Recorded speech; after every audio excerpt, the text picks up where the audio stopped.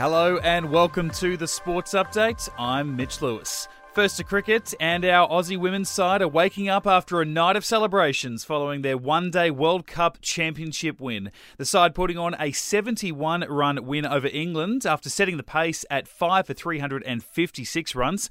Opener Alyssa Healy scoring 170 of those, the highest score of any player, man or woman, in an ICC Cricket World Cup final in history, beating out Adam Gilchrist's 15-year-old record by 21 runs. Our bowlers then cutting England down for 285 runs inside 44 overs, but not before Natalie Siver scored an unbeaten 148, putting herself third on the all-time high scores in a final. Our women's cricket side now with a packed trophy cabinet, adding the One-Day World Cup alongside the T20 World Cup and the Ashes. Captain Meg Lanning says she's happy the side was able to turn their recent form into another title. Obviously, we've been pretty consistent and successful in this format since the last One-Day World Cup.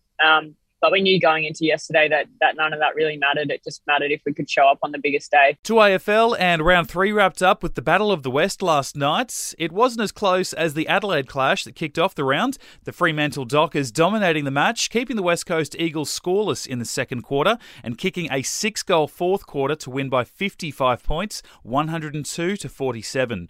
Dockers stand-in coach Jamie Graham full of praise for his rookie side. We're really proud of the boys' performance. We thought it was quite a mature performance given we were one of the younger teams in the competition this weekend. So, Eagles come out hard. We knew they would. They've been working hard on their contested possession. Another strong win in the St Kilda-Richmond match, with the Saints defeating the Tigers by 33 points, 117-84, while in the first match of the day, Hawthorn found themselves down by 40 at quarter time before fighting back against Carlton to be down by 1 point going into the final minutes. The Blues holding on to win 74-73 and remain undefeated and hand the Hawks their first loss of the season.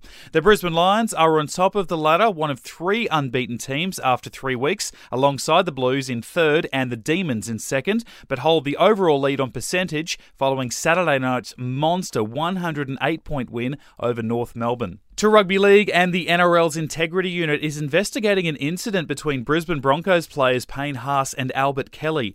A video emerged last night of both players grabbing each other by the throat before Haas appears to lash out at Kelly's face. It's unclear when the video was taken, but it is at this stage believed to have been after the side's win over the Bulldogs in Sydney 2 weeks ago. To the games yesterday, and to absolute floggings. The Storm defeating the Bulldogs 44-0 in Melbourne. Fullback Ryan Pappenhausen scoring 4 tries. In the later match, the Parramatta Eels handed the St George Dragons a similar loss, turning a 12-8 halftime lead into a 48-12 win. Dragons coach Anthony Griffin says it was a completely different ball game after the break. We were a bit unlucky not to be in front at halftime, but second half we started poor. And to their credit, they were really good every time they got an opportunity. They made us pay. Defending premiers, the Penrith Panthers remain on top of the ladder as the only undefeated team after 4 rounds, also boasting the highest for and against score. The NRLW semi-finals also played out yesterday, with the Brisbane Broncos defeated by the Sydney Roosters 22-16, meaning they will not play in an NRLW grand final for the first time in the competition's history. The 3-time premiers led 16-0 after 13 minutes before leaking 22 unanswered points. The Roosters to take on the Dragons in the grand final after the St George side outlasted a fast-finishing Gold Coast Titans team to win 24-18. That final will be played in Queensland at Redcliffe this Sunday. To football, and the A-League men's weekend wrapped up last night with Macarthur FC putting on a big win over Perth Glory. Macarthur scored 4 goals to win 4-2 and jump into third spot on the ladder. Earlier, the Brisbane Roar scored a 2-0 win over the Newcastle Jets. In the Premier League overnight, West Ham beat Everton 2-1 and Tottenham smashed Newcastle 5-1.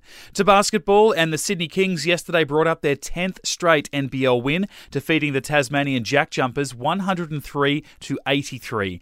In the later match, the Brisbane Bullets put on a fourth quarter comeback to beat the Adelaide 36ers by 1 point at Nissan Arena, 92-91. 2 matches tonight, with the New Zealand Breakers taking on the Cairns Taipans and the Perth Wildcats home to Melbourne Melbourne United. To golf, and Aussie Matt Jones has finished in a tie for second at the Texas Open with 11 under, 2 shots behind winner JJ Spawn. The golfing world now looking toward Augusta and Friday's start to the Masters. Tiger Woods still with a chance of playing what would be his first tournament since his horror car accident. He says a decision will be made later in the week, though he did play a practice round mid last week. And World Rugby has announced Australia as the preferred candidate for the 2027 Men's and 2029 Women's World Cups.